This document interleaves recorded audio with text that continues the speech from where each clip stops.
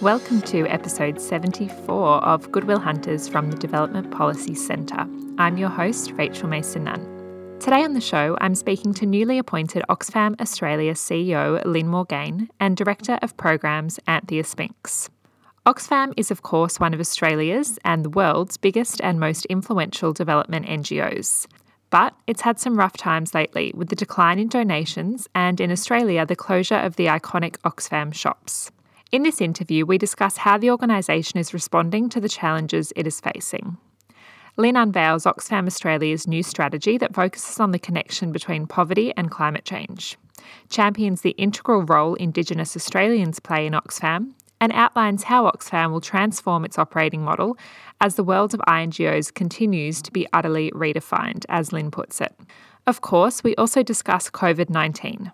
In the last few weeks, Oxfam Australia has called on G20 leaders to cancel or postpone the debt repayments of developing countries to help their economic recovery from COVID-19. Oxfam has also been advocating for Australia to contribute just over $80 million to the UN's COVID-19 Global Humanitarian Response Plan. Anthea and I also discuss Oxfam's programming response. As we have in recent programs, we look at the localisation agenda and whether local actors are ready for the task at hand. In particular, we zero in at Cyclone Harold, which has hit some Pacific Island countries, and compare it to the response to Cyclone Pam in 2015, with the key difference that this time there are no international actors flying in. We've included links in the show notes to some of Oxfam's recent research and advocacy around COVID-19, as well as a link to Dev Policy analysis on donations to Australian development NGOs.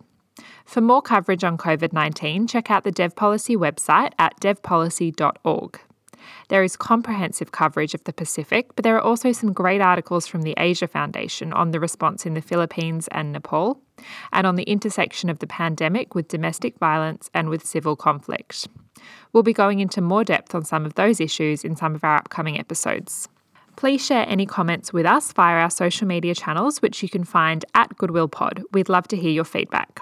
Since recording this episode 5 days ago, the International Monetary Fund has held their April World Economic Outlook press briefing. As I mentioned earlier, in this episode, Lynn and I discuss calls to cancel the debts of developing countries in order to assist their economic recovery. In the press briefing this week, the IMF's Economic Counsellor and Director of the Research Department, Geeta Gopinath, said the following. The moratoria on debt payments and debt restructuring may need to be continued during the recovery phase. Now, multilateral cooperation is vital to the health of the global recovery.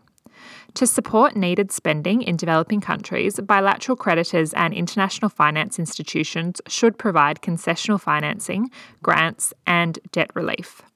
Collaborative effort is needed to ensure that the world does not deglobalize so that the recovery is not damaged by further losses to productivity.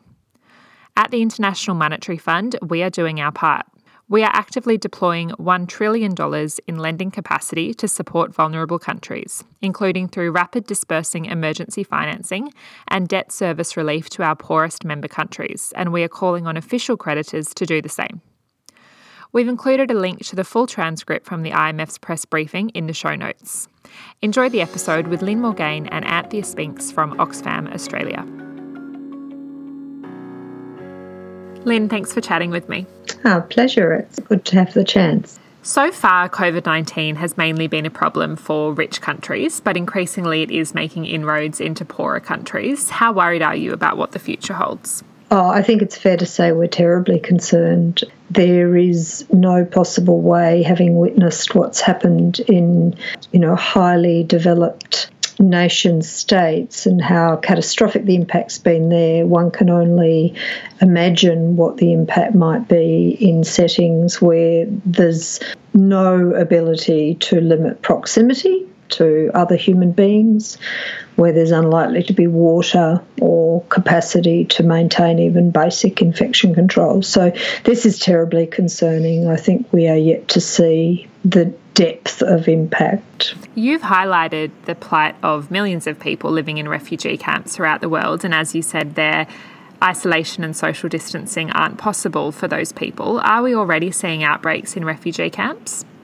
Yes, we are. Now, obviously, at this stage, and this could as much be a feature of very poor health infrastructure within those settings, at this stage we're seeing relatively small numbers. But what the epidemiology tells us, of course, is that those numbers will grow extremely rapidly, particularly where we have not only no capacity to treat in the way that might be done in a developed context, but neither do we have the opportunity necessarily for the sort of rapid testing and other interventions that have, as we've all talked about, enabled us to flatten the curve in a range of settings. That's just not practical in many of these settings. So you and Oxfam have called on the Australian government to support the UN's $2.01 billion COVID-19 global humanitarian response plan. What does the plan entail and why should we support it?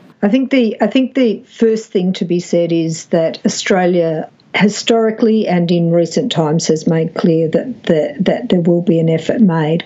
I think the first thing to be said, though, from the Australian population or public's perspective is that this is something we must do both because it's an ethical and appropriate response to the needs of many of these communities, but also because there is a vital global requirement for us to do so if we want to contain the virus. So depending on what motivates particular individuals, they should understand that this is about making sure that we're all safe. And, you know, the angle that Oxfam has put on it is to say that none of us can be safe until we all are. So, yeah, what that would enable is the opportunity for us to get the sort of sanitation and water services, the kind of basic facilities that give these communities, if you like, a fighting chance. We have to accept, I think, that the impact is going to be in many cases catastrophic, but I think that we need to do now what we possibly can in order that we don't look back and think, my goodness, you know, we should have anticipated this widespread loss of life that we might otherwise expect will take place. How optimistic are you about getting the funding that you've asked the Australian government to contribute to that plan?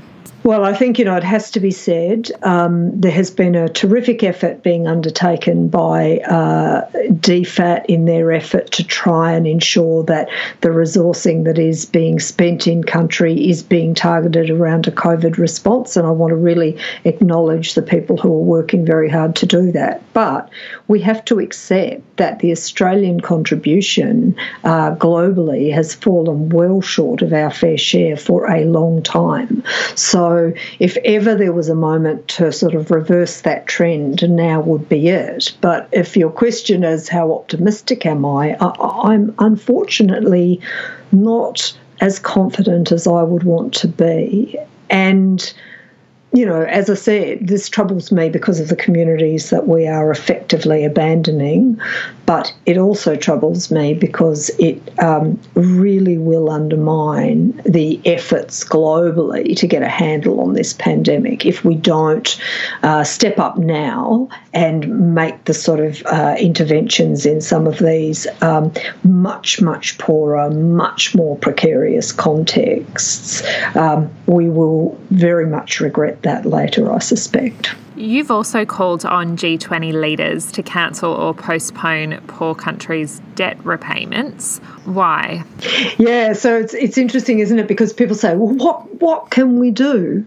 What can we do to help these countries, these settings? And I think what has to be understood is we need to take every step we can to enable them to do exactly what we are doing in a domestic setting, which is attempting to provide basic income support to communities in the face of a massive economic collapse.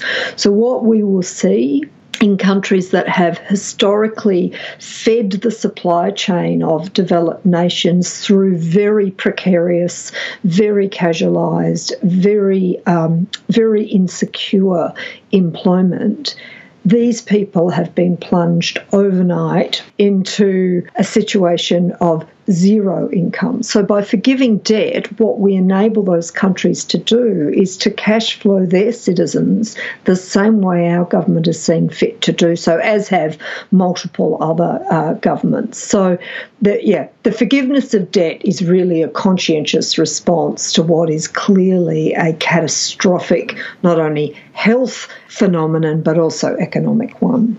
I'll ask you the same question then that I asked on the UN response plan. How optimistic are you that G20 leaders will be willing to forgive debt? I think there's some good signs. I think there are definitely, interestingly, the devastation that this pandemic has caused has really brought to the fore, I think, the need to think scientifically, to think longer term, for public policy to be clearly focused on the greater good. My sense is there are definitely some countries, some world leaders who are making it clear that it is in nobody's interest that we should come out the other side of this and have more than half the global population living in poverty, and that there are interventions we could make now. And obviously the forgiveness of debt is critical to them. Okay, I want to talk about Oxfam specifically now. Oxfam is one of Australia's oldest and biggest development NGOs. I think a lot of our listeners will be interested to hear about your leadership of Oxfam. We know that recent analysis by Dev Policy shows that Oxfam has had a fall in donations since 2012, and recently you've had to close your Oxfam stores, which used to be iconic. How do you understand the challenges that are facing Oxfam? Well, as you can imagine, I've had a lot of time to talk about and think about that.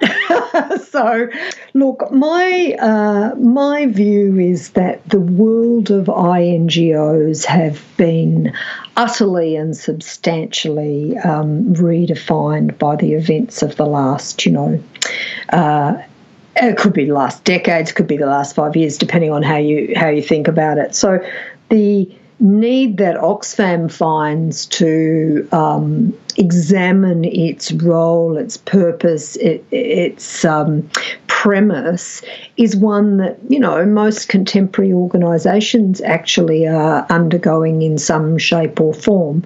We just have a very particular task to do in thinking about, given the history of development, given the basis of aid in terms of the way it's been understood in civil society here and internationally, and given, and this is a practical but very meaningful shift in the environment, given the sort of proliferation of new forms of social investment and entrepreneurship and movement of capital, as an INGO today with a long history, if you weren't thinking very carefully about what and how you need to do things differently, then I have to say you're unlikely to see continued relevance, because the movements around us have shifted and changed. People's movements have become much more prominent in demanding and expecting resourcing for the causes that they represent. They are looking at INGOs and saying, where do you position relative to us? Social entrepreneurs are standing up interventions, demonstrating impact and moving capital on a sort of 6-monthly basis, where INGOs are referencing a history of decades and decades and decades. This is a common phenomenon that organisations born of long, proud social histories do at some point or another need to think about how they want to be different. And we're no different. Oxfam will be required, both Oxfam Confederation but Oxfam Australia, to think very carefully about how we want to plug into that ecology of social investment, development, social justice mobilisation. I think it's exciting. I think it's born of some very deep, both soul-searching but also economic impacts. These things are really buffeting us in very painful ways. But at the end of the day, they present considerable opportunity, I think, to reconceptualise how we understand our relationship to, in our case, the world's poor. So it's a critical moment for Oxfam. I understand you are developing a new strategy. Can you share anything about that? Yeah, well, it hasn't formally been endorsed by the board, and in fact it will be this week, so I won't say too much in a detailed way, but what I will say is that there have been some very clear things that have been reinforced through our consultation process, both within the Oxfam Confederation, with our partners with whom we work globally and locally, about how they think Oxfam should respond to those challenges. And the themes that have emerged are unsurprising for those listeners who have a long history with Oxfam, but yet have a somewhat different, I think, contemporary characterisation to them. So the first is that we continue to really drive awareness around the relationship between poverty and climate change. So, we've always worked very strongly in the climate change space, but I think the climate emergency has now really, the messages that came back to us from the people we spoke to was a sense of, if not now, then when, and Oxfam has an established reputation. That's one. The other really high-level sort of thematic narrative that went through our process was about Oxfam Australia's relationship with Australia's First People. Now, we've always been strong partners and allies, we would like to say, but I think this most recent conversation has really wanted to think about how, as an organisation who is living in an unceded context, a context where the colonisation of this country, that project is unreconciled. We still have no treaty. First People are still advocating for the leadership of this country to make proper recognition and truth-telling. What are the implications of that for an organisation that flies a flag on a global stage? And I think the conversation we've been having is, whose flag are we flying? We would like to see much greater leadership of Australia's First People in Oxfam's role globally. We think that that's appropriate. We think that the calls that are made by Australia's First People in terms of, the Uluru Statement and the Imagination Declaration and some of the other ways in which Australia's First People have sought to influence issues of policy, economic policy, ecological policy, policy around social connection and kinship, that is likely to form a much greater part of Oxfam Australia's work. And then finally, I guess, like everybody else, we recognise our operating model will need to change, and we want to be much more explicit about our role in enabling the Australian public to stand in allyship with communities and ensure that we're doing that in a way that is led by communities themselves. And again, that builds on a really long history that Oxfam's had of working in that way. But I think it's about recognising that we ultimately stand as a vehicle for Australians to make contributions that they think need to be made, but increasingly people recognise the need to be led by those whose experience it is and to practice good allyship and fellowship. And so I think some of those features will inform our design. We'd love to have you back on the show in a few months to hear how that strategy is going. Yeah. Thanks so much, Lynn, for your time. Pleasure. Thanks very much. That was Lynn Morgaine, CEO of Oxfam Australia. Now to Anthea Spinks, Director of Programs at Oxfam Australia. Anthea, thanks for chatting with me. Thanks, Rachel. Happy to. Okay, so let's start with COVID-19. How is Oxfam responding to the COVID-19 crisis? Well, Oxfam, like many other organisations globally, is having to respond in ways that we didn't really imagine we would be able to, but we've got fantastic teams right across the world that are working with communities, they're working with their partners. We've been able to, realign some of our program work in places like Bangladesh, in places like Yemen, and including right across the Pacific, where we've got country teams that are, finding very creative ways to support their partners and their communities, working on activities around community awareness, public health messaging. We're translating a whole lot of materials into local languages. Oxfam, as some of your listeners may know, works a lot with partners and a lot of local partners who are also facing extremely challenging working conditions. So we're also working with them to make sure that they can still access their communities. A lot of the work is really focused on the public health messaging. Oxfam does a lot of work in water and sanitation and hygiene. And so we're really, I guess, drawing on that expertise and that long knowledge that we have, as well as the deep knowledge that we have of working with partners and communities across the globe. But Rachel, like everyone knows, it's not easy at the moment. It's a really, really challenging time. But I get a lot of motivation and I feel really proud and inspired by the stories that I do hear from my colleagues on the ground. We've got colleagues in Zaatari refugee camp, for example, in Jordan, who, despite all the challenges that they have and all the issues around, their own mobility and access challenges, have still been able to get in and support the refugee population there. And where we can't, we've been able to support populations remotely. So I think this is really showing the versatility and the adaptability of the aid sector. It's unfortunate that we're having to do so, and it's really tragic and it's really devastating. But I'm really, really proud, and actually there's some great stories emerging of how our staff and our communities and our partners are still managing to work and to respond.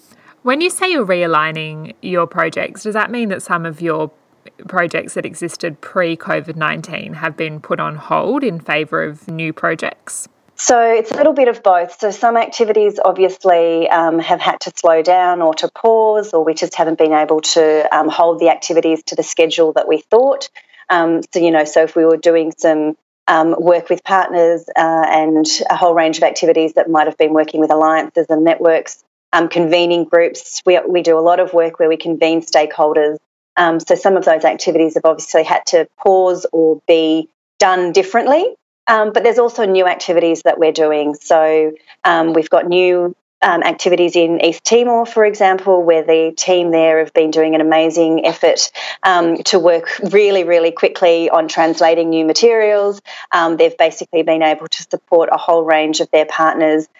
We have a number of disability organisations in Timor as well, and really, really fantastic work that we're doing with them in terms of looking at the particular impacts and the particular challenges that people living with a disability might face during COVID. So there's a whole range of new activities, as well as, unfortunately, some activities that have had to slow down or pause. Now, you're also responding to Cyclone Harold, which has hit Fiji and Vanuatu. Obviously, the international surge wasn't able to arrive in Fiji and Vanuatu like they did back when Cyclone Pam hit a few years ago. What's that been like to have to respond to a cyclone virtually? So that's a great question, and it has been a challenge. But I think for a few reasons, Oxfam, obviously, as I said before, does work with a lot of partners. So in some of the hardest hit areas in Vanuatu, for example, where we do actually have partner organisations on the ground, they've been able to mobilise, again, with some challenges to it because of access. And access is always a problem post-cyclone. We know that the Pacific itself, in terms of the logistics of the Pacific, is always a challenge as well, in terms of the remoteness of some of the locations. But we do have a number of partners in Vanuatu in particular that have been able to mobilise, and our team in Port Vila has been, working with them remotely. We've got some staff on the ground that have been able to work also alongside those partners in terms of looking at some of the needs assessment. Obviously, one of the challenges for that response will be to maintain some of that assistance and really get supplies in, not just because of the current or the normal logistical challenges, but because obviously there's a whole range of new ones in terms of flights in and out of countries, etc. But I'd also say that it's not the first time that, we haven't had access to responses. And I think one of the things that, does make Oxfam stand out and that we're really proud of is that we do invest a lot in our local partners in terms of their humanitarian capacity as well. And I know many other organisations do that as well. And across the Pacific, it's been a very big focus, I think, the strategy of governments and the international community to support that localisation agenda in the Pacific. But there are also cases, I think back to I was deployed to Cyclone Nargis in Myanmar, but my deployment was from the lofty heights of a hotel room in Bangkok for the first 3 weeks because no one was actually getting access into that response for very, very different reasons. So So it's not the first time that the international community has faced access challenges for humanitarian personnel. And I don't necessarily think that's a bad thing. I think, we know that we have strong local partners. We know that our country teams, and so the Oxfam staff on the ground and the staff of many of the other organisations are really capable and really strong. And so I think it just demonstrates that the narrative that you need to have international assistance or international personnel flying in is really not always the case. And I think that this really demonstrates that it doesn't have to be the case. So to build on that, there were many criticisms of the international surge response to Cyclone Pam, particularly the overabundance of support and whether that actually caused more harm than good. Is it possible that the response to Cyclone Harold could go more smoothly because there's not an overabundance of international actors? I think that's going to be a counterfactual question that we'll never really know the answer to, because I think there are a whole range of different challenges that the response to Cyclone Harold now has that were obviously not there with Pam in terms of the COVID-19 overlay. So I'd like to think that the answer to that might be yes, but I think that it's going to have to be one of those ones that we'll have some anecdotal stories about, and I think we'll probably be able to do some empirical research and learning from, but just because of the completely different nature in which the context in which the Harold response is being implemented is I think, something that we'll just have to kind of overlay with that. But what we do know as well is that obviously since Cyclone Pam and through some of the activities of Oxfam, all the other agencies and indeed the Vanuatu government, is that the system is now a lot stronger in Vanuatu than it was before Cyclone Pam. And so I think that's really important because it shows that approach to system strengthening and that approach to, I guess, the whole of the humanitarian system is really important. And the Pacific has, I think, done some really great things in that regard and really led learning across the Pacific. And so there's been lots of exchanges and learnings from Cyclone Pam that were then taken forward in Cyclone Winston in Fiji. I think are now coming back full circle into Cyclone Harold in Vanuatu. So I think the fact that there was so much scrutiny on the response post-Pam will indefinitely have some benefit to the response now to Harold. Some initial reports coming out of Vanuatu, though, are saying that the response to Cyclone Harold is significantly behind what the response to Cyclone Pam was at the same time post-cyclone. If the system strengthening was occurring, how do we know if it's succeeded? Yeah, and I think, again, possibly only time will tell, but I think part of the challenge that we are seeing now is this overlay of COVID-19 in terms of what access people are having, how supplies are getting in terms of the mobility issues that organisations have. I know that lots of organisations have been able to move the stocks that they've got in country, but some haven't. So the question of the assessment and how speedily that assessment can be done and then activities happen, I think it is a different world to Pam. So I think, and I mean, it'll be interesting because I know we'll do many evaluations post the cyclone and we'll see how this pans out. But I think it will show that the capacity is there. The ability under which that capacity is now being deployed is hampered by a very unprecedented situation and circumstance. And that's not to say that the capacity or the system is perfect. We know that no system is ever perfect. But I think it'd be really, really interesting to see that COVID overlay, and also to try and do the sort of the variability testing to say, well, if that wasn't here, would it have been was the system as strong as we thought it would be? So that'd be a very, very hard test to analyse for, or a sort of a variable to analyse for. But I'm sure there'll be many of us in the sector that'll give it a great go. Now, Oxfam is also a part of the Australia Humanitarian Partnership funded by the Australian Government. Has the partnership been activated in response to COVID-19? So yes, so part of the very early response from the Australian Government has been to provide some funding to those agencies under the Australian Humanitarian Partnership, and that has gone through our Disaster Ready program, and that covers countries across the Pacific, and it also includes Timor-Leste. And so that was a very quick activation by the Australian Government. in terms of boosting some of the funding into those countries and channeling that through the country committees. So that program actually has a really strong part of that system is the country committees that have been set up over the last couple of years that involve all of those organisations and work very closely with the National Disaster Management Institute or the National Disaster Management Organisation in the particular countries. So I think that was a great way of getting some fast boost into those programs. Obviously, some of the activities that the activities are still having to be quite flexible. And I think DFAT and the Australian government have been really aware of that need for flexibility. So it's changing on a daily, weekly basis in terms of how activities can be done, what the needs of partners are, what activities are able to proceed as originally planned versus have to be recalibrated and changed on a regular basis. But I think the fact that Disaster Ready and the Australian Humanitarian Partnership Program has already existed. There's a strong relationship between the Australian agencies. There's a very strong relationship between the Australian agencies and DFAT, and there's a really strong relationship between the implementing partners and civil society and government stakeholders at the country level. So again, we know that there are challenges always in terms of coordination and how a response to something so unusual as COVID-19 and particularly COVID-19 and Cyclone Harrod, as we were just discussing in Vanuatu. But that activation, I think, was a very welcomed early boost of funds into the Pacific region in particular.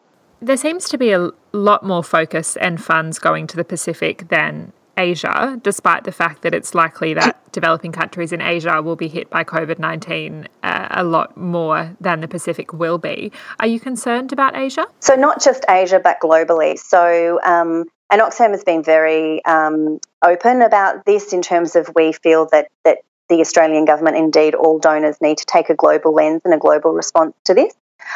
Because, as you've rightly said, the impacts will not be felt evenly across different communities. So, I mentioned already before some of the concerns that we have in terms of being able to have partners move around and the kinds of activities that we're doing, some of the community awareness and the sensitising that we're doing in places like Vanuatu or East Timor are amplified tenfold when we take that into the Rohingya refugee camps in Bangladesh, where Oxfam is also working and has already started to ramp up our COVID-19 activities. But there are many other places globally, that Indonesia, the Philippines, that we know the predictions of what the impact will be on the health system, what that will mean for actually the health and the sort of, I guess, the mobilising of the health response. But Oxfam is also particularly concerned about what that means for the full economic and social systems that support communities. And just last week, we also released, some global analysis and a global briefing around the impact of COVID-19 and inequality. And so, the reason we did that is because we want to keep really at the front of people's minds that this is manifesting as a health pandemic, and the health systems in many countries are, severely depleted, and a lot of them have capacity concerns, and those countries are very open about their own capacity concerns. But the impacts of the health crisis are so much more far-reaching than that. The impact that we'll have in terms of the economies of places, what that means for the people that are already living in very precarious and very fragile contexts. And that's why Oxfam is taking a global view on that. That's why we really think that donors should take a global view on that. We know that DFAT is aware of all the implications, particularly in the Asia region. We're really hopeful and confident that they will take a global view, that any contribution they make, particularly to the global humanitarian response plan, will take that view. But, we are concerned, not just for the immediate impact of COVID in those countries, but most definitely the long-term impact as well, and the what we know will be years of recovery in a lot of the places where Oxfam works. Initial reports coming out of Indonesia, Bangladesh, Myanmar, India are really concerning. How confident are you in the capabilities of your local partners in those countries to respond to this? So I was actually in Bangladesh just, it seems like only a couple of weeks ago now. It was in March. So I was really fortunate to meet with a whole range of Oxfam's local partners, not just the partners that we're working with in the Rohingya response, but also partners right across the country in our programming. And they are amazing. So we've got some really, really strong partners, some of them in public health areas in particular. But we also know that those partners themselves are, like all of us, working in really challenging conditions. Like you and I are both doing this interview from our living rooms. Those partners are finding their own working environments being changed, where they're able to still move around depending on the restrictions that are being placed on them by their own authorities and their own jurisdictions. They are doing that. They're really, really concerned for when they won't be able to do that, and how will they actually support the millions of individuals that they're working with. So I've got great confidence in the partners. Again, we've been working with many of these partners for a long period of time. Some of the partners I met in Bangladesh, Oxfam has been working with for close to a decade. And we know what their capacities are. They know what their capacities are. In many other places where Oxfam is more directly implementing, that's where we do have the challenges of when we can't actually get staff moving around places ourselves. That's the reality, not just for Oxfam, though. That's the reality for the whole of the humanitarian sector.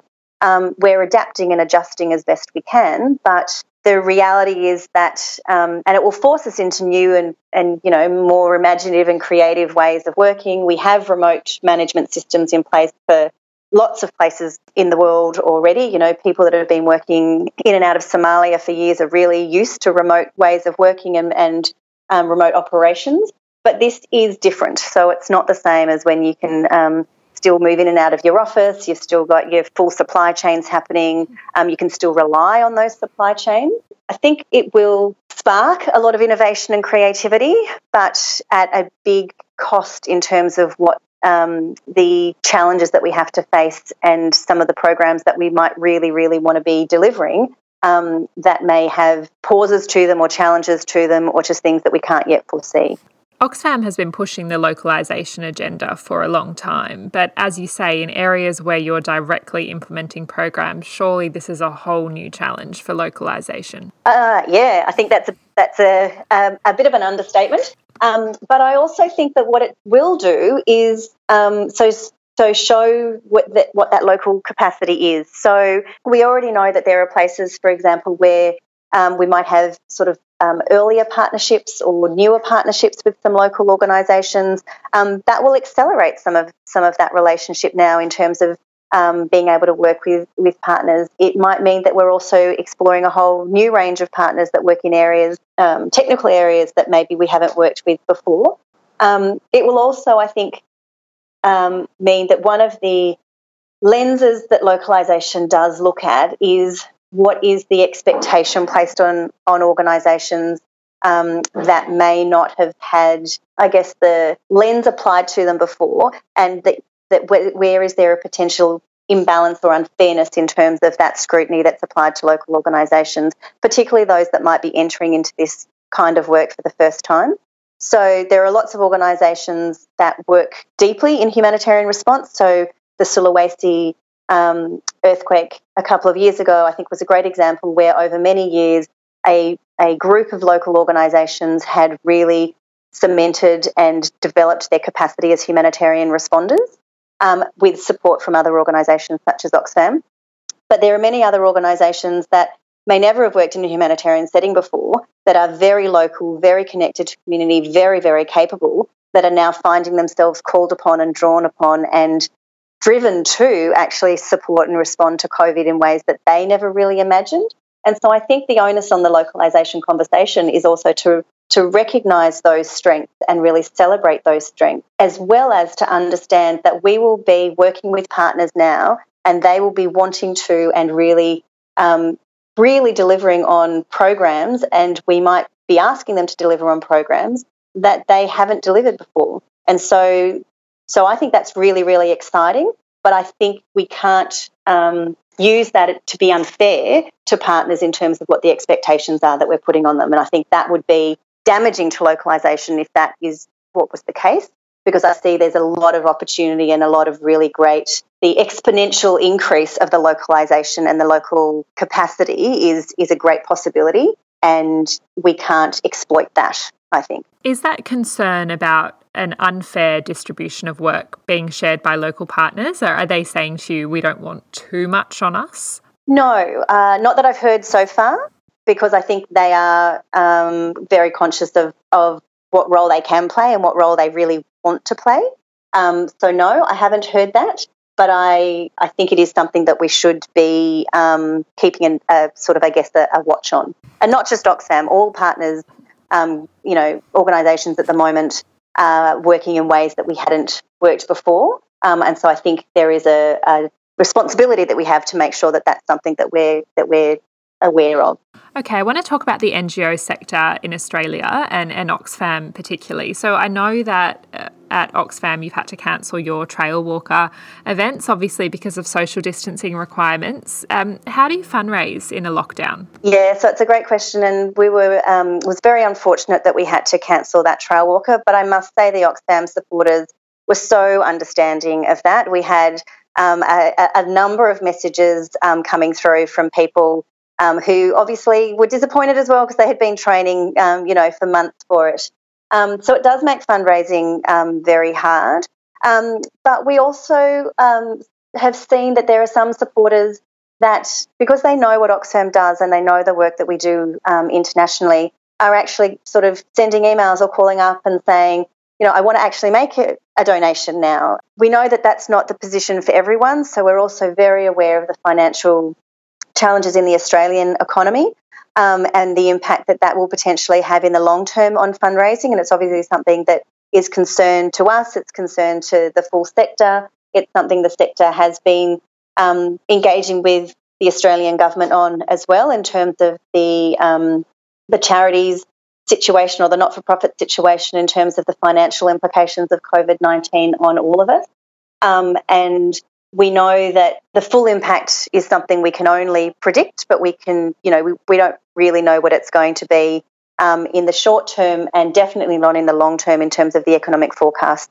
And this is being felt right across the Oxfam network. So we've got obviously countries right across the globe, which are large fundraising countries that have been in more weeks than we have in terms of their lockdown position. We can still fundraise, and we've got a very deep and close relationship with our supporters. We're trying to keep them as up to date as we possibly can about the work that Oxfam's doing globally, because obviously that's why they support us, that's why they engage with us. So to share as many of the stories with them as we can.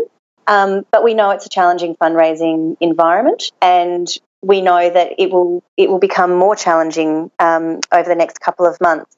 But we also know that there are a lot of Australians who care deeply about global issues. We know there are a lot of Australians that, if they can, they'll continue to support their organisation of choice.